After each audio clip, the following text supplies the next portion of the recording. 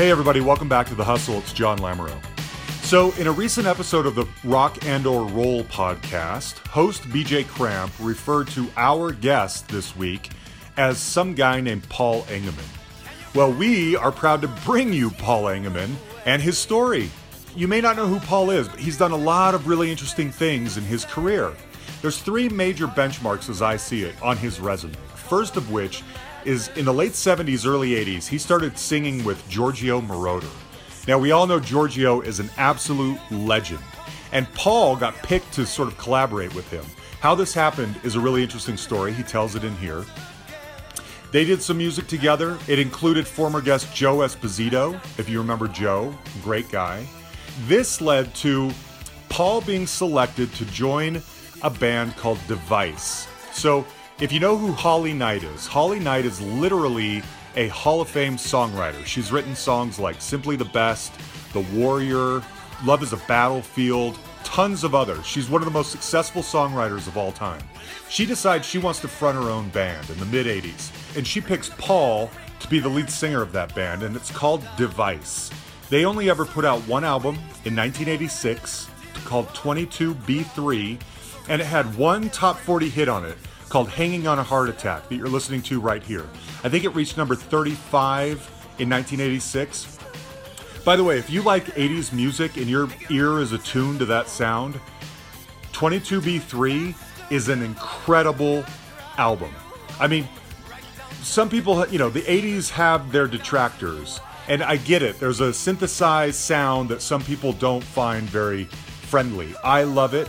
And that sound mixed with the genius of Holly Knight makes for an incredible album. So I urge you to look out for Device. It's kind of hard to find, but it's a great album. Every song on it is good.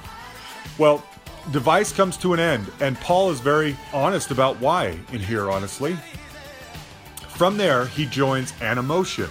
Now, regular listeners may remember that a few months ago we had Bill Wadhams on here, who was the lead singer of Animotion. He with Astrid Plane. One thing I wanted to talk to Bill about, and I didn't get around to it because frankly our conversation went really long as it was over 2 hours, was that at one point near the end of Animotion, those two were kicked out and they were replaced by Paul and Cynthia Rhodes, who was an actress. She was in Dirty Dancing and Flashdance, and she went on to marry Richard Marx. Well, they put out one album and it had one top 10 hit on it in 1989 called Room to Move. But then that came to an end, and that really brought to an end, honestly, the end of Paul's singing career as well. At some point, he got very practical about it and said, you know what, I gotta make a living, enough of this, and he's been a working man, regular working guy ever since. But his family history goes way back. It's really fascinating. His dad was instrumental in discovering the Beach Boys and Bob Seger and signing them to Capitol Records. His sister, he had a hit with his sister, whose name is Shawn Southwick. If that name sounds familiar, it's because she's married to Larry King. One thing I had no idea about when I tracked Paul down is that he's Mormon, still is Mormon. I had no idea. I went and found him because a few months ago I had Animotion on the brain and Holly Knight on the brain because she wrote Obsession, and I thought, let's see who these people that replaced Bill were, and I come across Paul, and that's how I find all this stuff. Anyway, he name drops. Some really juicy name drops in here, and I love it. So I think you will enjoy this conversation. A lot of really fun bits of trivia in here. He's a really good guy. He called me from his home in Provo, Utah. So I have to tell you how and why, what made me sort of get turned on to you recently. I've had Animotion on the brain lately because we just recently did an interview with Bill Wadhams of Animotion. Oh, okay, Yeah, and in that conversation with him, we ended up talking for a long time, and it was one of those where I didn't even end up asking him about the second chapter of Animotion that he wasn't involved in because we had already talked so much. But after we got off, I started thinking, Holly Knight wrote their biggest hits, and I remembered that she was in this group Device, and I thought, I'm going to look into Device again. I really like that song, Hanging on a Heart Attack. I wonder what the story of Device is. And I've actually tried to get on here and never heard back. And then I see your name. And I think, wait a minute, that's the guy who sang Room to Move by the Animotion song. And then I started thinking a little bit, and I'm like, that's also the guy who sang Face to Face with Giorgio Moroder. And that's also the guy that's on the Summer School soundtrack and the Scarface soundtrack and all this stuff that I've been listening to for years and years and years and loved and never connected the dots that you were the guy doing all of that stuff. And so I find you on Facebook and you graciously agree to come on. And then I find out you live in Provo, where I went to BYU, and you're Mormon like me. So there's all these crazy like epiphanies that involve you. It's just blowing my mind. So anyway, so I really thought it would be fascinating to talk to you. And when we were corresponding before this, though, I don't normally go back into the very beginning to origin stories because I feel like that information's out there. But yours is really interesting because your family came up in the business. Your dad worked for Capitol Records. Start from the beginning here. How did your family get into this? Well, my dad actually, my mom and my dad and my uncle Bob Engemann had a singing group in the 50s at Brigham Young University. It's called the Engemann Trio.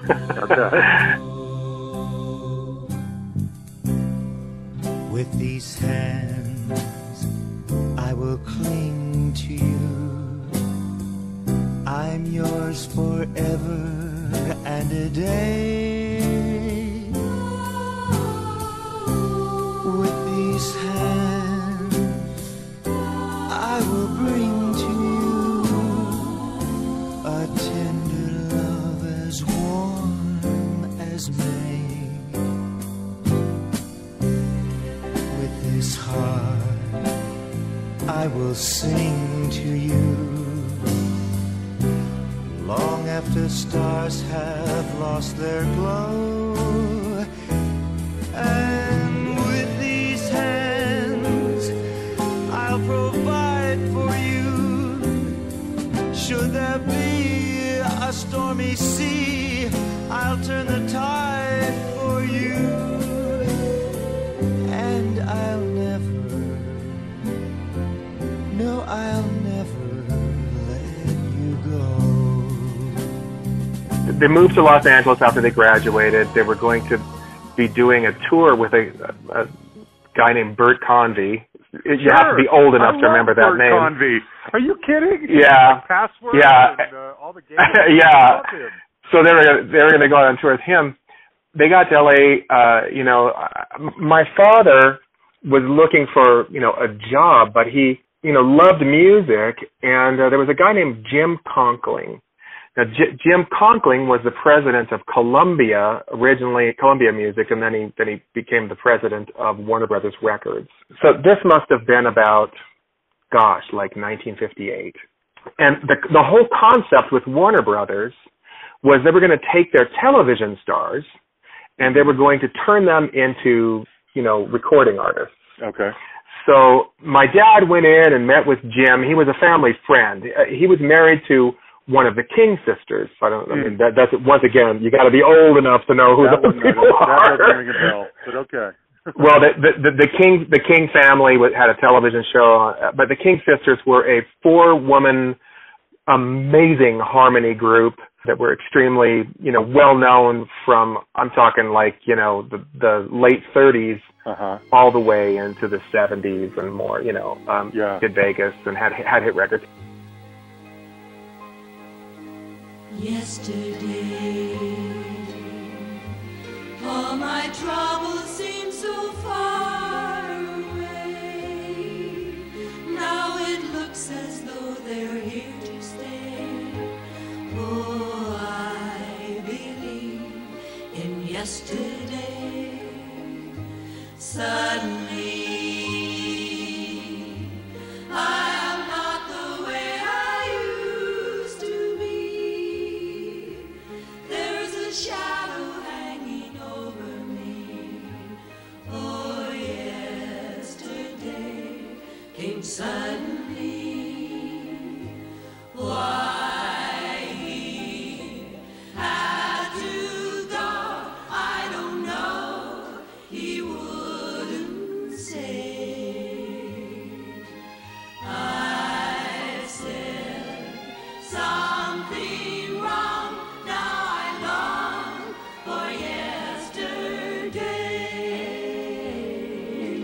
So Jim met with my dad. Jim was also, LDS. Obviously, the King system, the whole King family was LDS. Okay. So he said that he hired my dad as a producer at Capitol. At Warner Brothers. Okay. And my father produced Warner Brothers Records' very first #1 hit record, which was called "Kooky Kooky Lend Me Your Comb."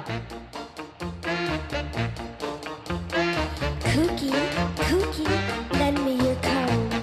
Kooky, kooky. Well now, let's take it from the top, grab some wheels. We're well along to talk about some cuckoo deals. But kooky, kooky, lend me your comb. Kooky, kooky.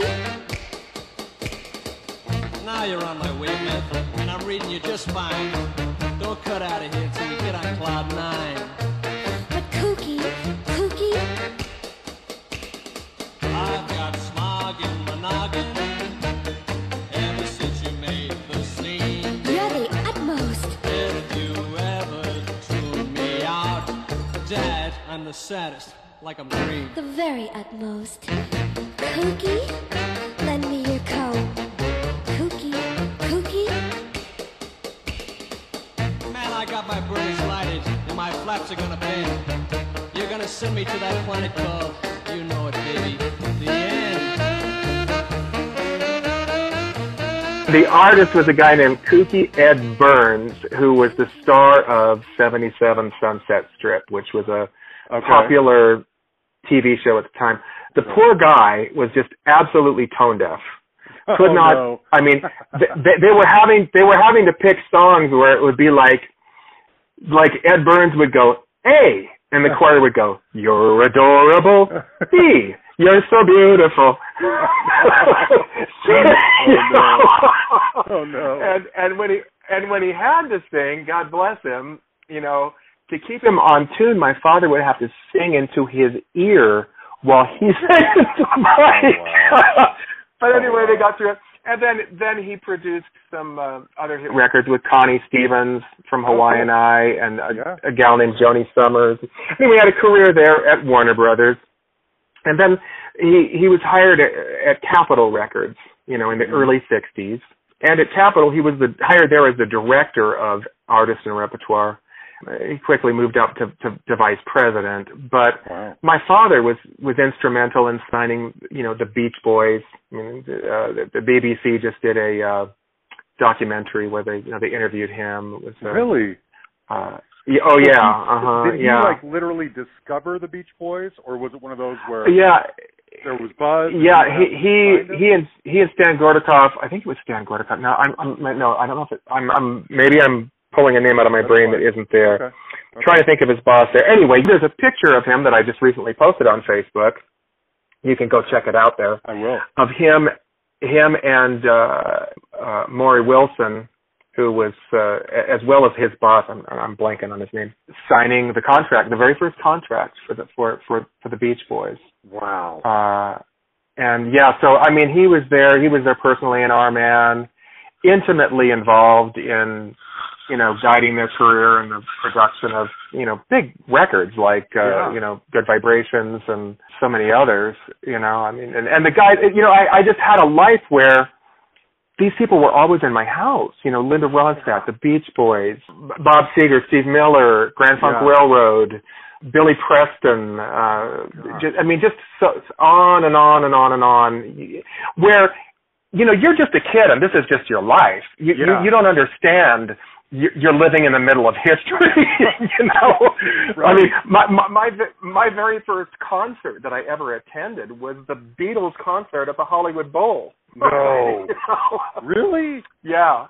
Yeah. Wow. Yeah. And my father used to drag me around, speaking of being LDS, he had he lived his life a certain way, and, you're in the music business and there's certain, it's a little bit challenging sometimes. So when he would go to the Troubadour or the Whiskey or whatever, he would drag me along. Really? I was kind of like his shield. I'm like his little 7-year-old shield so he doesn't get hit on, Oh, that's smart, actually. So yeah, I saw a lot of acts when I was a young kid. I remember actually. You remember the band? You know, like well, so of course they. Yeah. Right, yeah, and so they were on Capitol. I remember going with my father to, I think they were doing a concert at the Greek in Los Angeles, and the Greek Theater, and before the concert, you know, he had to go up to their suite and, you know, visit with them, so he took me, and it was just like, I mean, if you can imagine, like, the quintessential hippie scene. Oh, it was it. It was, I think it was the Hyatt Regency on Sunset. I'm trying to remember the hotel, but so we went up to his room. Probably. The Riot House because of that. Yeah, I could be wrong. Well, you know, they just had, I mean, there was all these people running around, all these topless girls, and my father's like constantly putting his hand over my eyes, and, you know, Robbie Robertson's in his dark room with his guru, you know, before. It was a scene. So those are, you know, some of my childhood memories. I just grew up in that. Yeah. At the same time, see, my uncle, the one that was in the Engemann trio with my two parents, he wound up founding with Jim Pike and Tony Butala a recording group called the Letterman, and you also may be too young to remember them. Someday when I'm awfully low and the world is cold, I will feel a glow just thinking of you and the way you look tonight.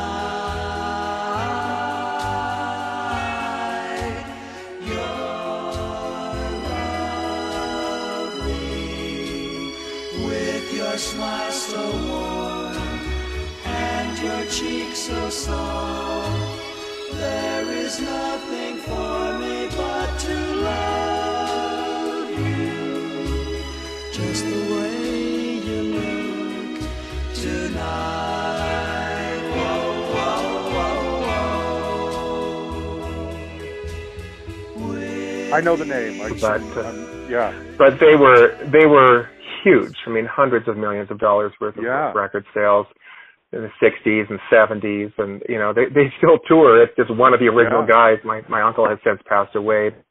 It's funny. I'll tell you a quick story that kind of marries the Letterman and the Beach Boys real fast. Is Brian Wilson was in the hallway, you know, at Capitol. There's like Studio A and Studio B down there, right as you walk in the back, or there used to be. It's been a long time since I've been in the town. Sure. And so the Beach Boys were recording in one studio, and the Letterman were in the other one. And so they kind of met in the hallway, and they were talking, and they were friendly. And Jimmy Pike from the Letterman says to Brian Wilson, "Hey, you know, I have an idea. You should write a surfer ballad for us." So Brian says, "You know, that's a great idea." And he went home and wrote Surfer Girl. And then he went, "This is too good. I'm keeping it." So if you listen to the Letterman and you listen to those harmonies, you can see how Brian was thinking about that when he wrote Surfer Girl. So. Yeah, that's very true. Wow, I actually just recently kind of discovered the Letterman. I came across the Greatest Hits album of theirs, and I really liked it, even though it's you know, old time kind of music. It's not from today, but you can appreciate the beauty and the harmonies of it all. So I could totally see that. That's amazing. So when you look back at those times, I mean, like you said, you just grew up in it. You didn't realize you were watching history. Can you remember any people who were particularly nice or not nice, or, I mean, you don't have to get salacious, but like, what are some of the, you know, memories that pop to mind in terms of, you know, living well, you know, guys? Well, you know, I mean, once again, you know, from the standpoint of a child, true. You know, everybody's just, you know, kind of like your friend, you know. I didn't have we used to water ski with the Beach Boys, you know. That we'd go out on the lake with them, and you know, they were always. I just always remember them as kind of nice guys, you know. as I got older, you know, I mean, my father left Capitol Records. He started a production company of his own, and he owned a studio in California right on the corner of Ventura and Colfax. There's a studio that's still there. It's passed hands several times.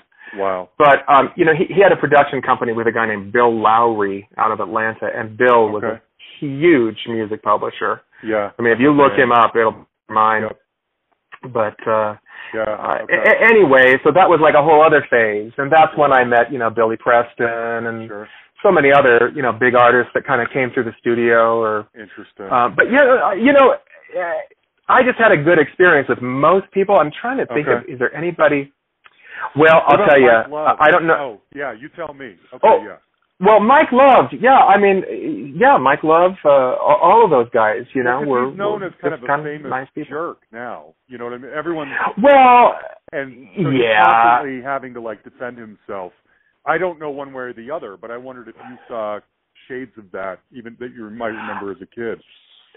You know, not really. And I've heard that about Mike too, but my experience with Mike has always been kind of cordial. Good. Okay. You know, ironically, the Beach Boys were doing a big special because they had just had the Kokomo hit. You know, when Animotion had when we had Room to Move.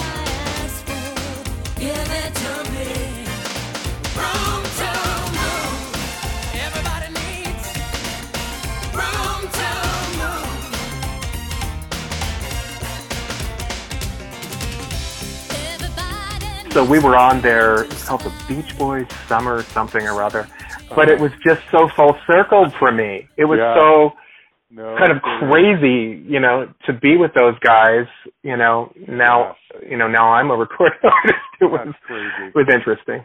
Yeah. I cut you off though. You were about to tell me something. What did something come to mind? Oh, well, you know, I mean, another memory of a big songwriter. His name is Joe South. I don't know if you know who Joe is, but you know, he wrote Hush. You know, he wrote I Never Promised You a Rose Garden, The Games People Play. Or what was Tammy one? Well, there's so many different hits that he wrote, big, huge hits. And Joe was such a talented man. Also kind of a tortured guy, you know, I mean, he had some drug issues. I just, one memory I have, Joe, forget me, he's passed on now, so, you know, but, he was a lovely guy. But I remember my dad, I was at the studio and my dad said, hey, Paul, come with me. I gotta go over to the Sportsman's Lodge. I said, what's going on? He says, well, Joe didn't show up for the recording session and we're a little worried. So we go to Joe's room, and, you know, he answers the door in his underwear, and behind him on the wall of his room at the Sportsman's Lodge, it looks like a really huge, like, graphic ad for the Sportsman's Lodge. I mean, it's perfectly executed with the logo and the whole thing. It seems like out of place. And then I realized Joe got stoned and was like busy all night doing a mural on his wall, and it said had the big Sportsman's Lodge logo. I think they've torn the Sportsman's Lodge down now. That was a very famous hotel in Studio City, but it said the Sportsman's Lodge, and then it said like dot, not just a home away from home, dot, a real head trip. Dot. It was all done in red paint. Oh no! It's kind of fun. His mind he's just off on some trip somewhere. Yeah, and painting it all over his wall. Oh God! Bless his heart. Yeah. Wow. Okay. But you know, I go ahead.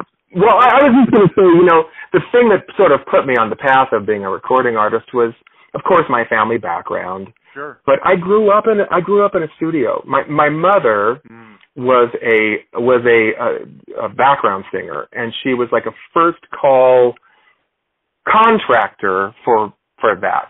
So like if people needed a background group, they would call my mother. She'd put the group together and show up at the studio. And she worked with everybody from Barbra Streisand to Frank Sinatra to Bob Dylan to the Righteous Brothers. I mean, just all the big hits that you can think of. Yeah. From early 60s to on throughout the 70s, she was She's on. In there somewhere. That's amazing. Moon River, You've Lost That Love and Feeling, the theme song to Batman. just all of it. So when we were little kids, when they needed children, a children's chorus or whatever, then she would contract it, and of course we were on every session. Oh, so it was, I worked with some amazing people as just like a child. Yeah. Richard Harris, who did, MacArthur's Park. Well, the follow-up to that was an album that was called "And the Yard Went On Forever," and I'm on that album. So's my sister. Yeah. No way. Hear them singing, all the women of Pompeii, standing with the Kansas City housewives in doorways, in volcanoes and tornadoes on doomsday.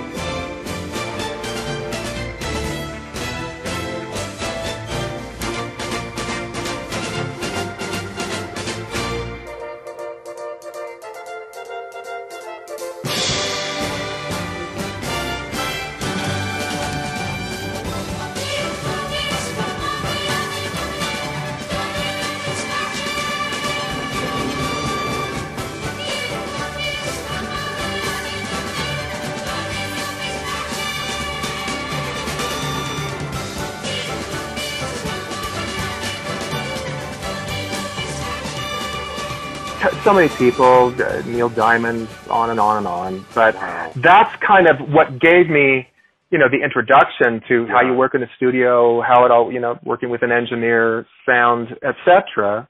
Okay. And then when I was in junior high, that's when I really decided, okay, this is what I want to do. Okay. And my father owned a studio. He was against it. He was kind of like saying, no, you don't want, no, don't do. So my uncle, the one that was from the Letterman, who co-owned the studio with my dad, snuck me in to the studio, and I don't know if you remember, there was a cartoon series called Josie and the Pussycats. Sure, of course. Well, he and a guy named Danny Jensen. I'm blanking on his name, but okay. Danny did all the music for that. He also did a lot for the Partridge Family, and I think. But they put me on a track from Josie and the Pussycats. They had a track that had never gotten on the show, and it was kind of in my key. So he put me on it, and then he played it for my dad and said, I got a new artist, and I'm just kind of wondering, I did a demo with him, I'm just wondering kind of what you think, Yeah. My dad said, well, that's pretty good, who is that? Well, it's your son, actually. There you go. Wow. That is unbelievable. So when you, as far as I can tell, it looks like your career starts to take off in around 1983 with the help of Giorgio Moroder. And how old are you when things start taking off? And how does Giorgio find you and take a liking to you specifically? Well, let me back up and I'll tell you kind of what happened. I went on a mission for the LDS Church. I wondered about that. Yeah. You went on a mission too? Where'd you go? Yeah. Peru. Okay. From 1977 to 79. Oh, wow. My sister and I used to record together, and we had a couple of chart records. My phony made up name at MGM Records with Mike Curb was Christopher Paul. Oh. And so I had a record that got into like the top 12 of the adult contemporary charts. Huh. It was a remake. It was a remake of Venus. Remember the Frankie Avalon? Sure. Yeah. Well, I was managed at the time by Bob Marcucci, who, you know, there's a movie about him that came out in like 1980 or so called The Idol Maker. It's all about how he with Ray Sharkey, how he created that movie. Exactly. Well, that's about Bob, and Bob was my manager. Whoa. And okay. yeah. So I was on MGM, and Mike Curb was working with me on my career. Wow. Sean and I had a couple of records. As a matter of fact, Mike produced us on I'm Leaving It All Up to You, which was Donnie, we recorded that first. Don Costa did the track, Frank Sinatra's arranger, and then we went in and recorded it. And then all of a sudden, I'm hearing it on the radio, and it's Donnie and Marie. And Mike is calling to apologize and saying, "Oh, gee, I've got this other track. I'm so sorry." You know, it's a song called "For Your Love."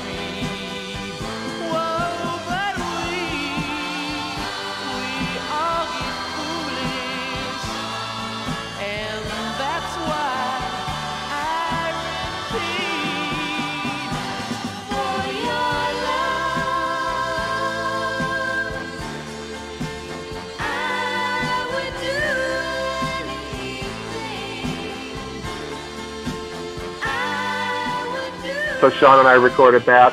It charted, but it didn't, go big. We wound up leaving MGM and got a deal with Polygram. Okay. And that was right before I decided to go on a mission. And so the guy that was the head of Polygram, a guy named Erwin Steinberg, told me, "Go ahead, go on contract. I'll be waiting for you when you come back." Well, a month before I got back, he was canned. Oh, and no way. my family had moved to Provo, Utah in 1978 because my father started managing the Osmonds in 1975. Oh. So I'm like, I come home to Provo, Utah in 1979, and it's like I'm calling my friends and going, help me, there are sheep next door. Yes. Rescue me, Yes. So man. I didn't for the go ahead. Your Go ahead. sister, Sean, is Larry King's wife, correct? Yes, She was many things before that. Yeah, I know that, but I was saying that would be most top of mind in normal people's life, or in their brain. Yeah, okay. They've been married since 1997, but and they have two boys that are grown now. Yeah. But Anyway, so okay, I just wanted to establish who we were talking about here.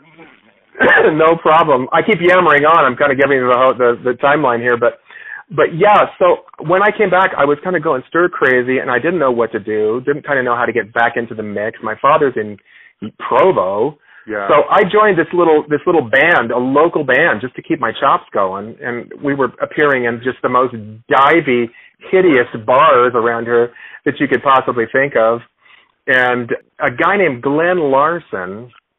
Glenn was also LDS. He was with for Preps, and he wrote a lot of their hits, and that might be before your day too. But you know that song, 24 miles across the sea, Santa Catalina is waiting for me.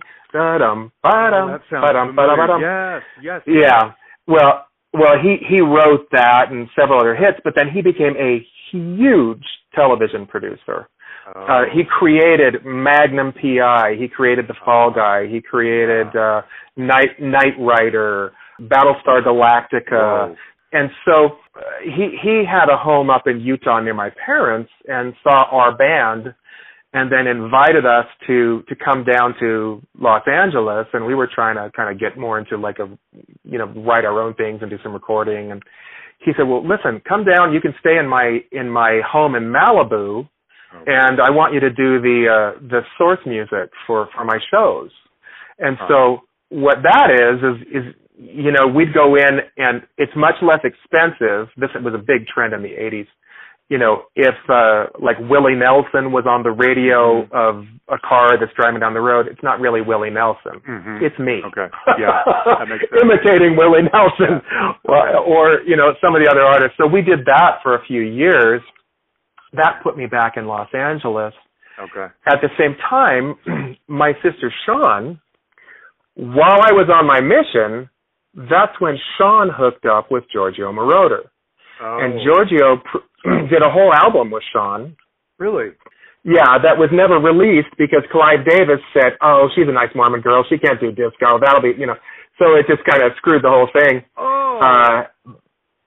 Yeah. But anyway, they became very, very friendly, and they actually dated for a while. Your sister dated Giorgio? My sister dated everybody. Yeah. You said it, I didn't. Okay, wondered. Okay, got it. Yeah. Sean had her own television show. It was called Hollywood Insider. And that was on the USA Network for, 12 years. So it was kind of like an Entertainment Tonight, Mm-hmm. So she just kind of, she met everybody, Yeah. But anyway, she and Giorgio were, together for several years of, just dating anyway. Yeah. And that's when she said, well, gosh, Giorgio, you need to meet my brother. And so I moved down to Los Angeles, and she and I lived together there in the Hollywood Hills. And then I would go in and, I did demos for Giorgio. So he would write a song, and I would come in and record it so that he could have a demo of it. So, like Highway to the Danger Zone, I sang that first. Kenny Loggins learned that song from me. I heard about that. Because the Push to the Limit song from Scarface sounds a lot like Danger Zone. Push it to the limit. Walk along a razor's edge. But don't look down, just keep your head or you'll be finished. Open up the limit. Past the point of no return. Reach the top, but still you gotta learn how to keep it.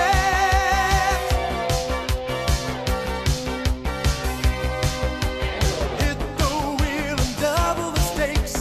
Throttle wide open like a bat out of hell. You crash the gates. Crash the gates. Going for the back of beyond. Nothing gonna stop you. There's nothing that strong. So close now, you're nearly at the brink. So push it. Ooh, yeah.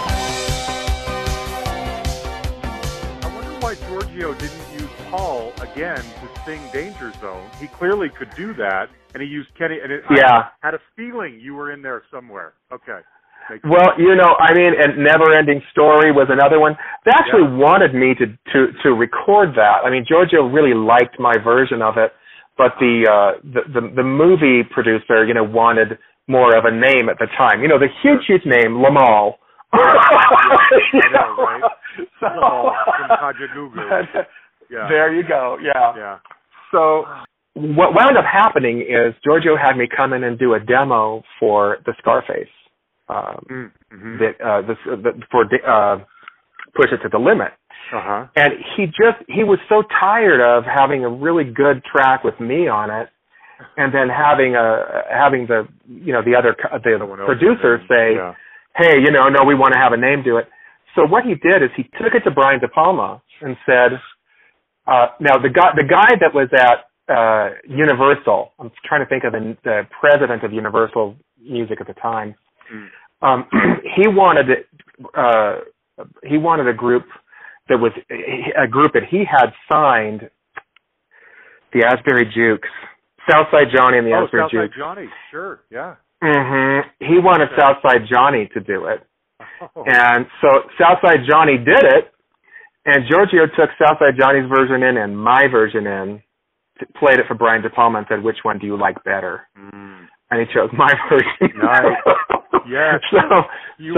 So that's how that happened. And then, you know, I also, at the same time, Giorgio was asked to do some of the music for the 84 Olympics in Los Angeles. Yeah. And so he had me come in and he had me write lyrics to this song that he wrote. It was called Reach Out for the medal. You now hold the future in your hand. You have come from everywhere across the land. The stars are shining bright. Make it yours tonight. You know every wish you have at your command. Reach out for the medal. Reach out for the gold. Come play to win. Never give in. The time is right for you to come and make your stand. Reach out.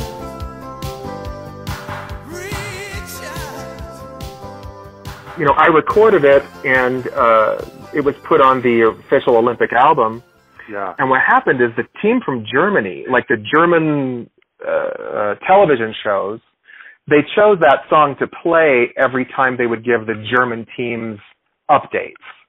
Well, people in Germany started requesting it on the radio, and it came on the German charts at 54 and jumped to number 4 in 1 week and then jumped to number 1 and stayed there for 5 straight weeks in Germany. So I had this, and Germany was, you know, the number 2 record market in the world. Was it? So, yeah, So I was over there at the same time David Hasselhoff was. You know? Nice. And that's pretty funny because both my sister and my wife guest starred on Knight Rider with David, and they both were on this like 2-part episodes called Goliath, where David played his own evil twin. It's just so funny how all these kind of connections and twists and turns. But you know, I just did a lot of writing and stuff with Giorgio and recording, and that's kind of how the whole Giorgio thing happened. Now there's another song out there, American Dream. Gotta be the best that you can be, so you leave it behind, believing in your dream.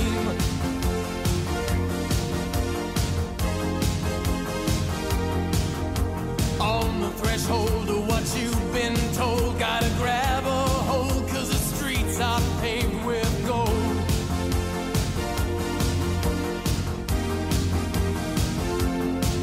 You work so hard just to break the ice, gotta make the dream come true. And you take a chance when you roll the dice, then it all comes back to you. An American dream came true. The vision coming into view. Now can you hear it calling you?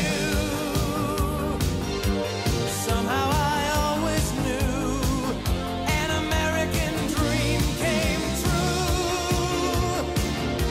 An open door that I walked through. I hit it with the cards I drew. Lightning strikes from the blue. It's calling you, American dream. Was that part of the Olympic thing too? That was the follow-up. So I went over to Germany and did touring, and I did you know, a lot of TV shows over there and stuff. And so Okay. Giorgio that was the follow-up, and Shannon's Eyes was another follow-up to the original sort of, to the Olympic theme. And you also so that was Face to Face. Go ahead, yeah. On the Solitary Men album.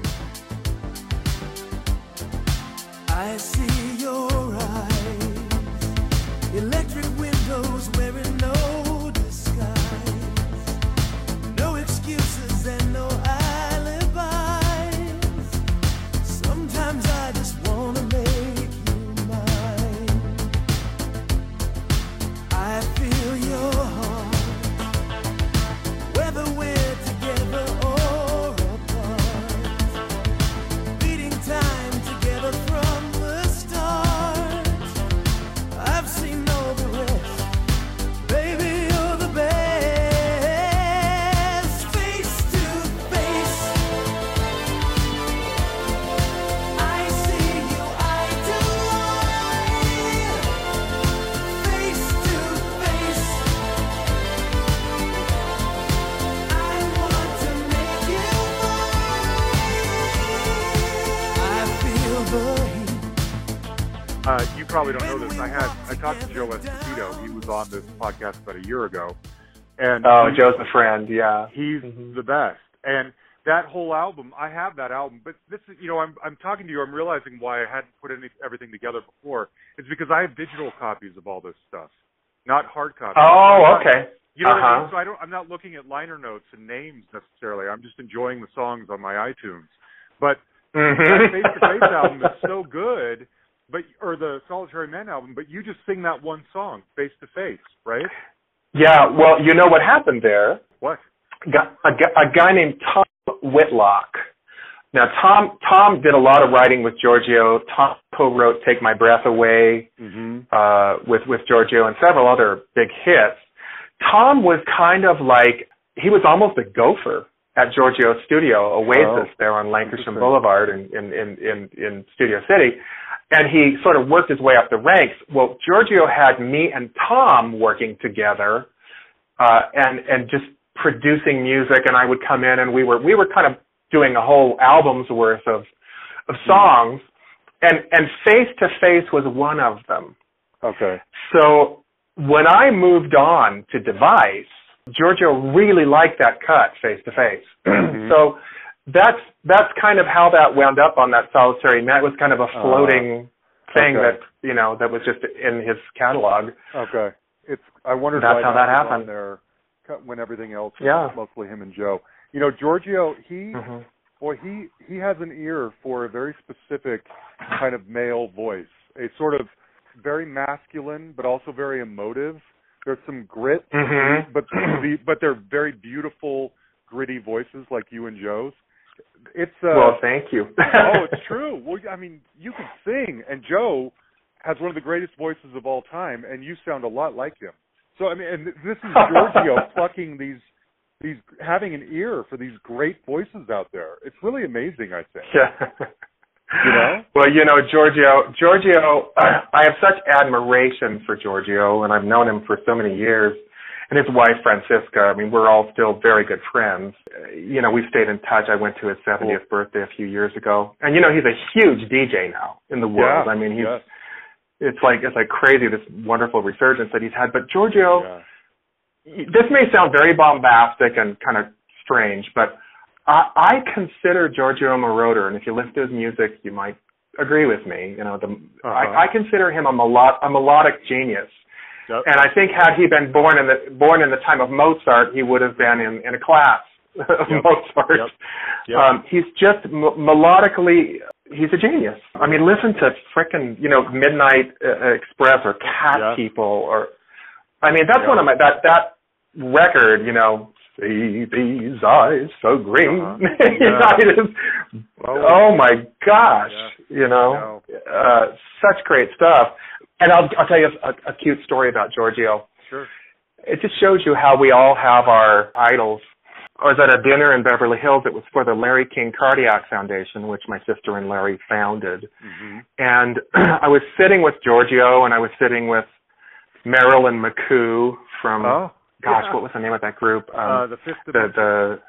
The Fifth Dimension, yeah, and her husband Billy Preston. and so we yeah. And I think we may have been sitting with Keith Forsey too. He's a genius too. Yeah, and Keith was a very integral part of Giorgio's studio also, because Giorgio did a lot of work on The Breakfast Club, and did he really? So yeah, because I know Keith that was all done over at The Breakfast Club, and Keith. Yeah, Don't You Forget About Me, and but I didn't know Giorgio had anything to do with that stuff too. Yeah, it was all done at Giorgio's studio there at Oasis on Lancashire. So I was in there when all of that was happening, and it was all right around the same time. But it was fun to sit with them at this dinner, and so we had a nice time visiting. I'm there with my wife and with Giorgio and his, and then near the end of the dinner, Paul Anka came up and was talking to Giorgio and telling him, how much he admired him and enjoyed his music. And then Paul walked away, and I turned and I see that Giorgio has big tears in his eyes. And I said, Giorgio, what's going on? And he said, well, Paul Anka, I used to listen to him when I was a young boy in Italy, and he's one of the reasons why I got into the music business. So it was a very beautiful full circle moment to see. It's incredible to see someone like Giorgio still touched by one of his heroes. You know what I mean? Giorgio is a lovely, lovely person. He is a wonderful human being. Yeah, he's a very good man. Yeah. Wow. Okay. All right. So the Giorgio partnership is very fruitful for you, and then Device comes along. How does this Device thing happen? And I've always been really curious about Device, because I know Holly Knight is like a Hall of Fame songwriter, and at that point she had done Scandal, The Warrior, she'd had Love is a Battlefield, she'd had Better Be Good to Me, as well as she'd go on to have millions more, but she wasn't the singer, you were. So how did Device get formulated? Well, oh gosh, now, I'm going to have a senior moment, and I am going to blank on the name of this guy, and I'm going to feel really, really bad, but maybe it will come to me. Yeah, I had a friend who was an A&R guy at Chrysalis Records. So I had just gotten engaged to my wife. It was 1985. Okay. I had been doing a lot of demos again, trying to get another deal, Anyway, we were just out. We were out with my wife and this gentleman, and we were actually sitting in the parking lot of Thrifty's on Ventura. And I was playing him a whole bunch of my demos, and he goes, I like that or whatever, and he's giving me suggestions, and he said, wait a minute, I just had a brainstorm. He says, we have a group that we're developing. It's called Device. It's a gal named Holly Knight, and she's a genius songwriter, and he told me all the different songs that she'd written, and he said, and we have literally auditioned 400 singers. No way. And there's nobody that she just doesn't. There's nobody that she likes, So he says, give me some of those demos. So he took them and he played them for Holly Knight and Mike Chapman. Mike produces all of Blondie's. Mike is a flippin' genius producer. Yep. And so then I got a call saying, hey, Holly wants to meet you. I drove out to the beach. She was living in by the beach somewhere. I'm trying to think of where. But anyway, went to her apartment. She played me, some different things, and I was pretty jazzed by the whole thing. I went into the studio and put my voice on a couple of things, and then they said, hey, okay, you're in the band, No way. And that's kind of how Device was born. The whole concept of Device was that, Holly had written so many hits. At one point, I think she had about 3 or 4 records in the top 10. I believe it. The only other person who I know of who does that is like Diane Warren, Right. Cut from the very same cloth, Yeah. So the concept was Holly was just so tired of writing hits for everybody else. She thought, gee, I want to have a band. I want to, be sort of a front person too, and have, she was very good friends with the gals from Heart. Anne and Nancy. Yeah. You know, I spent more time with Nancy than Anne. You know, Nancy was more of a friend with to Holly than.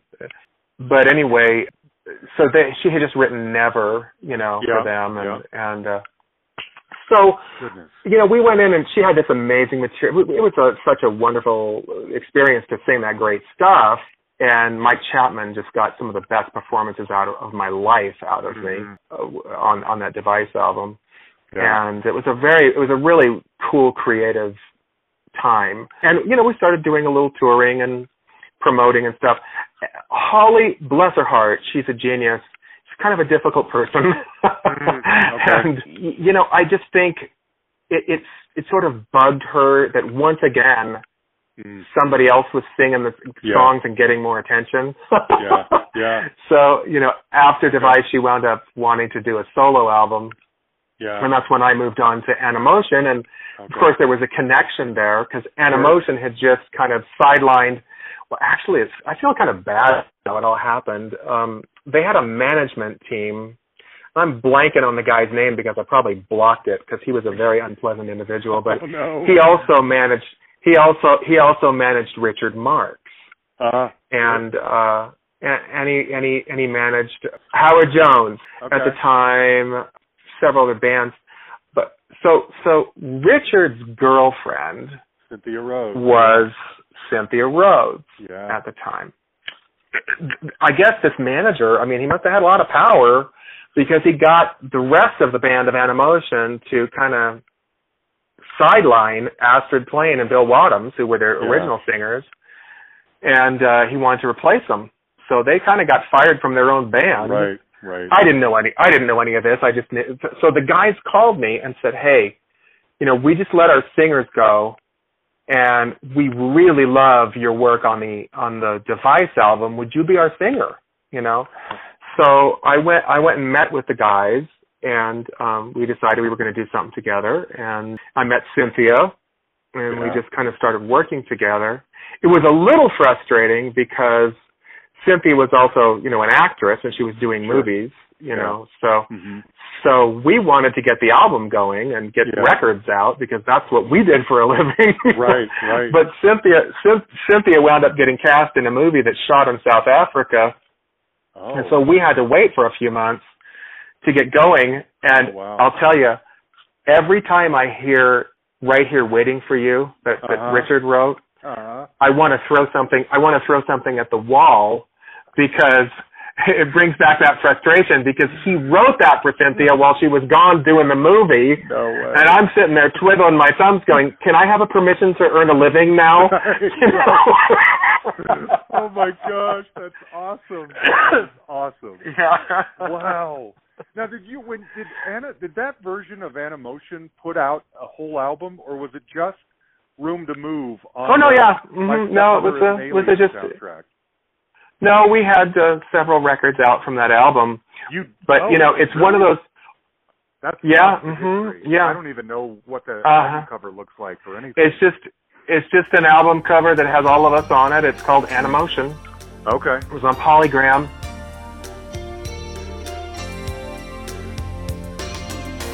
If love is heaven sent, I should be patient. I know your history, but still I let your smile get to me. Now I know where you stand, babe. It's the worst of enemy. We're spending all this time so far away from a world of mine. Tell me why I'm holding on in this house of love, where reason don't mean a thing, don't change a thing. In this house of love, my reason, All my reasoning gives up where the heart gives in. You know, we had a number 7 record with Room to Move, but this is one of those crappy music business, like the business side of things stories where, you know, you just get kind of like really screwed. Polygram was in the process of being purchased by another record label. And so what they did, they kind of with a red pencil went in and kind of just ash-canned any group that wasn't recouped yet. Yeah. They got them off their books so that the deal would look better to the purchaser, you know. Okay. So here we had just had a number 7 record, but we weren't recouped as far as the cost of the album yet, and we were just let go from the label. So at that point, I started writing some other things and, you know, moving on to kind of like a solo career. Okay. And there was a guy named Artie Mogul. Oh, yeah. Who? Oh, go back. Sure. No, go. Well, I want to, okay. Yeah. First of all, tell me what in the world 22B3 means.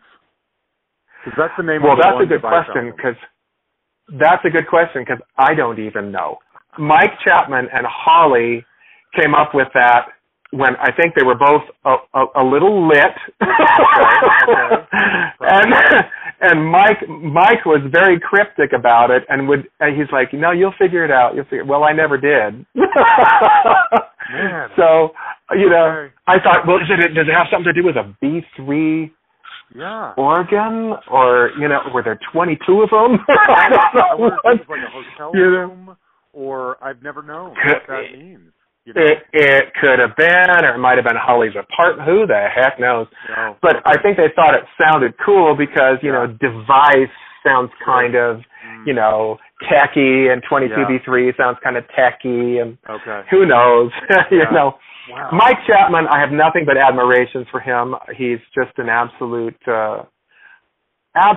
genius when it comes to, you know, production. I mean, he's worked on a ton of good music.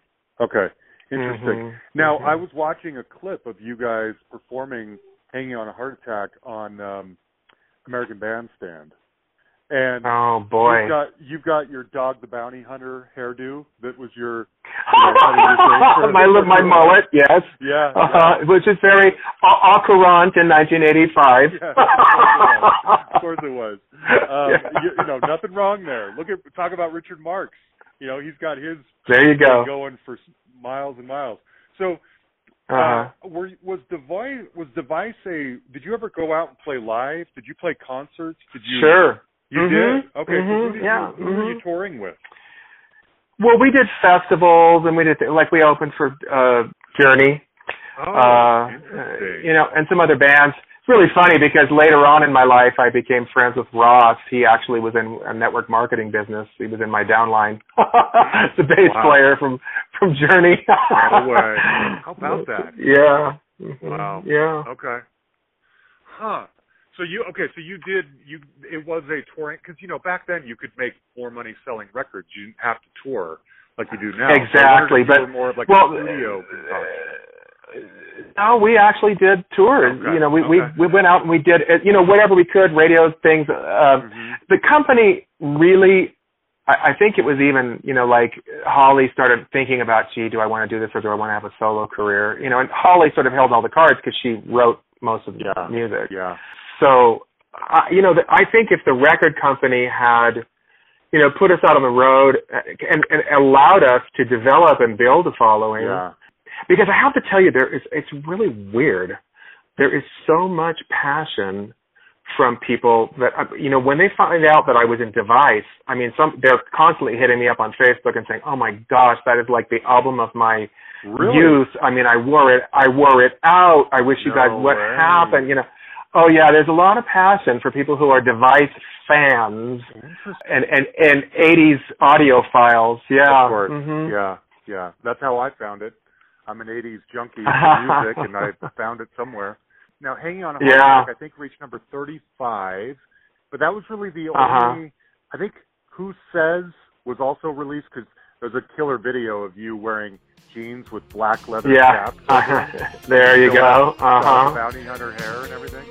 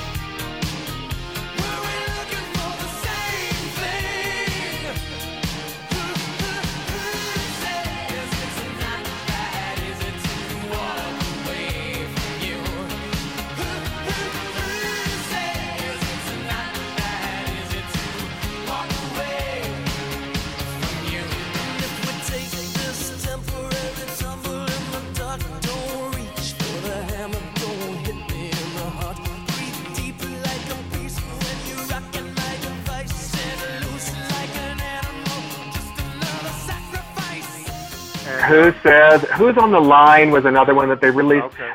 There were so many good. I mean, there's not a dog song on that album. No, that's what I was. Every saying. single one of them Amazing could have been a single. Yes.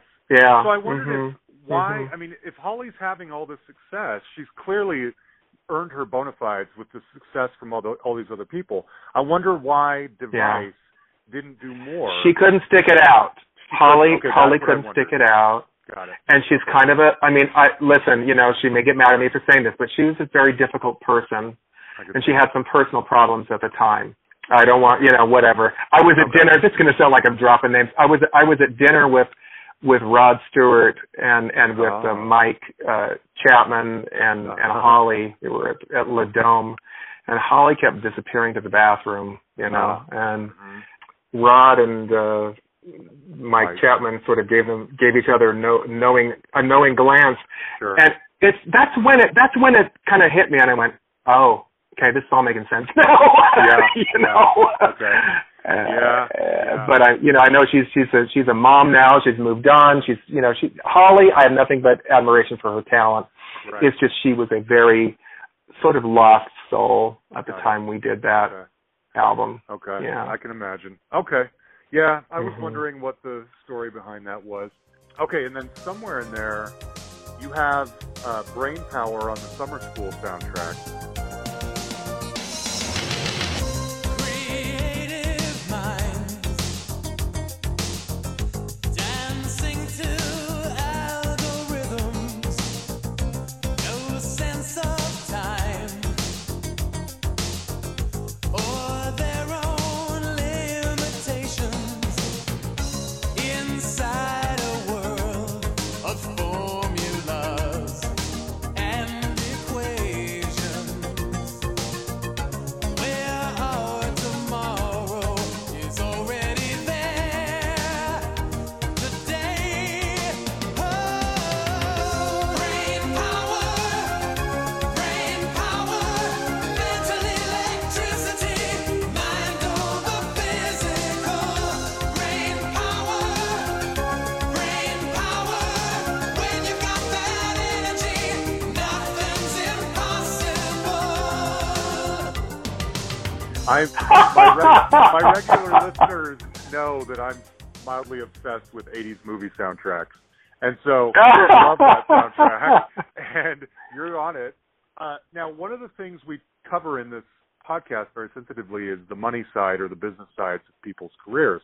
And I'm assuming, I mean, unfortunately, Giorgio didn't put you on Flashdance or Top Gun where you would have become a millionaire, but you are on Scarface and Summer School, and these movies still get shown pretty regularly. I imagine you still receive a royalty check for that, yes?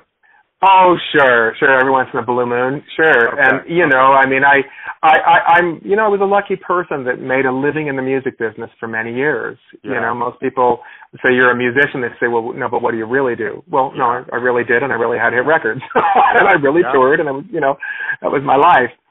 I wound up after I left Animotion. I did a whole bunch more demos with a guy named Jerry Williams, who is a really talented writer and arranger. So we had a whole bunch of material that, I got a deal with RCA, and then they sort of changed their mind.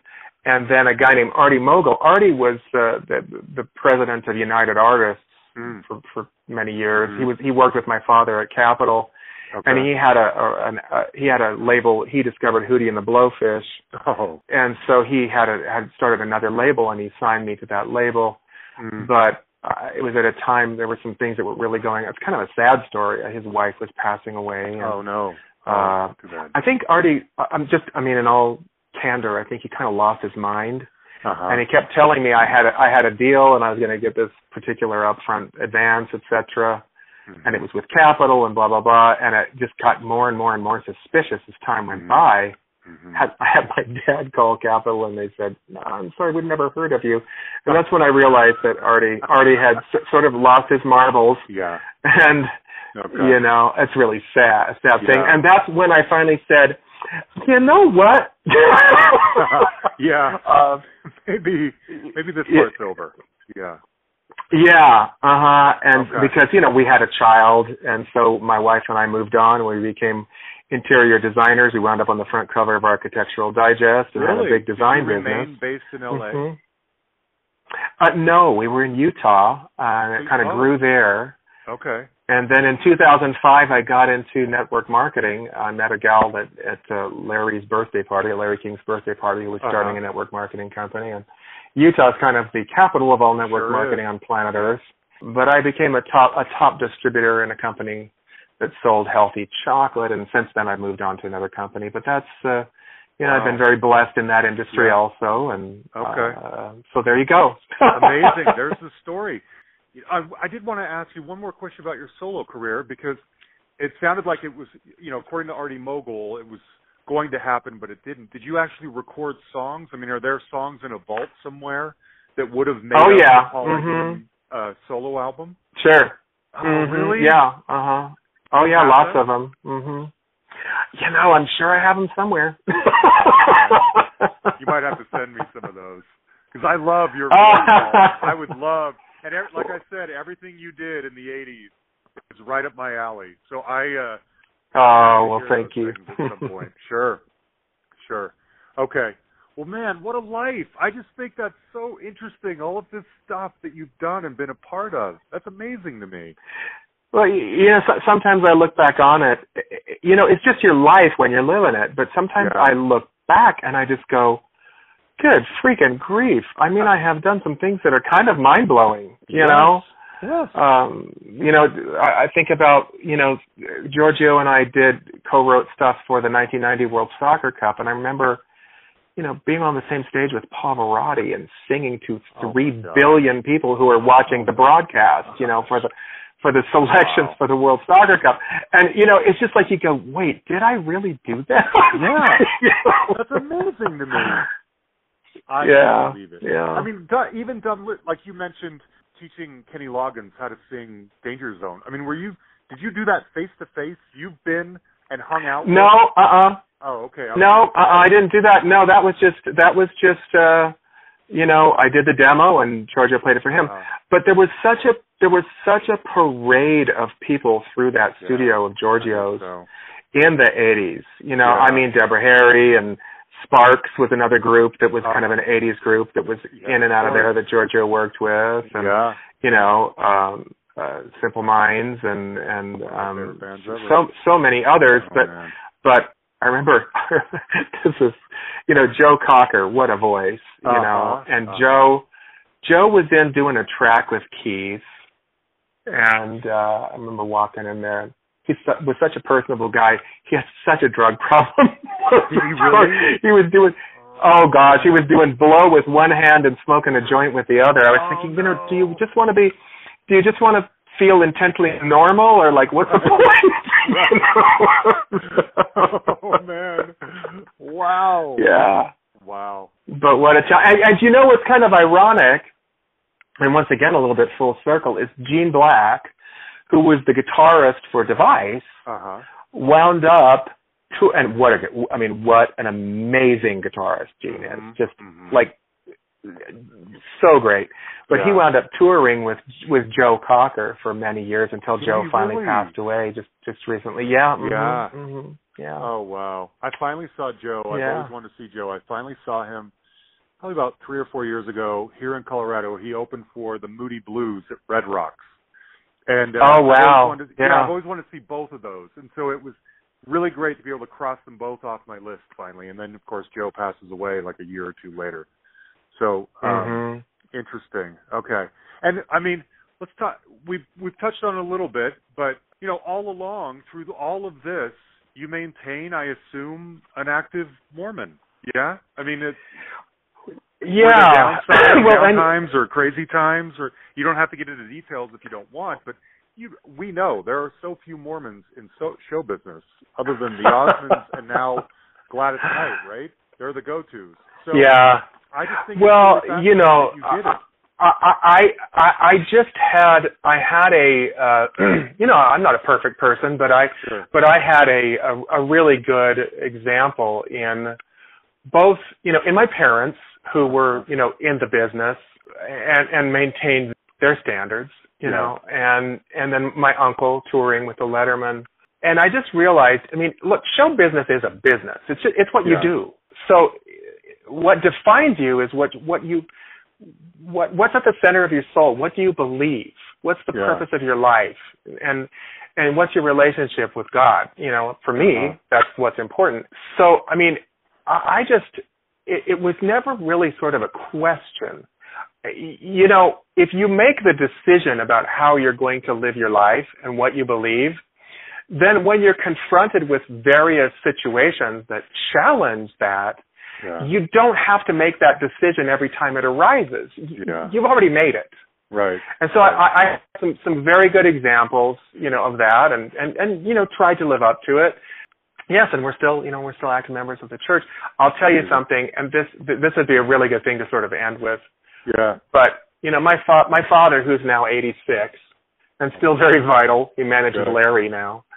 You know, he was sort of known in the record business for being sort of a stand-up guy. In a world where, you know, back in if you watched, you know, what was that movie about all the ad guys that was on, on television? You're talking about the TV show, Mad Men? Mad Men, yeah. Yeah. That's kind of like the time that he was at Capitol. And, you know, everybody smoked, everybody drank. You were a complete freak if you didn't. And he didn't, you know, and you know, his language was very clean. And so, you know, Bobby Darin, I don't know if I'm sure you probably know who Bobby Darin is, but Bobby Darin was not just an artist, he was also a producer, and he had some artists on Capitol Records. And he called my dad up. This was when my dad was the director of A&R, so early on, like in the early 60s, and said, "Hey, Carl, you know, I got an artist on Capitol, and, you know, you have him set for a release date on blah, blah, blah, and I really need you to move it up. We want you to move it up. It's really important." My dad was looking at it and going, "Bobby, I wish we could, you know, I'm sorry, but like the promotion budget's set. We have a roster. It's kind of, there's no slot. There's nothing I can do. Right. My hands are tied."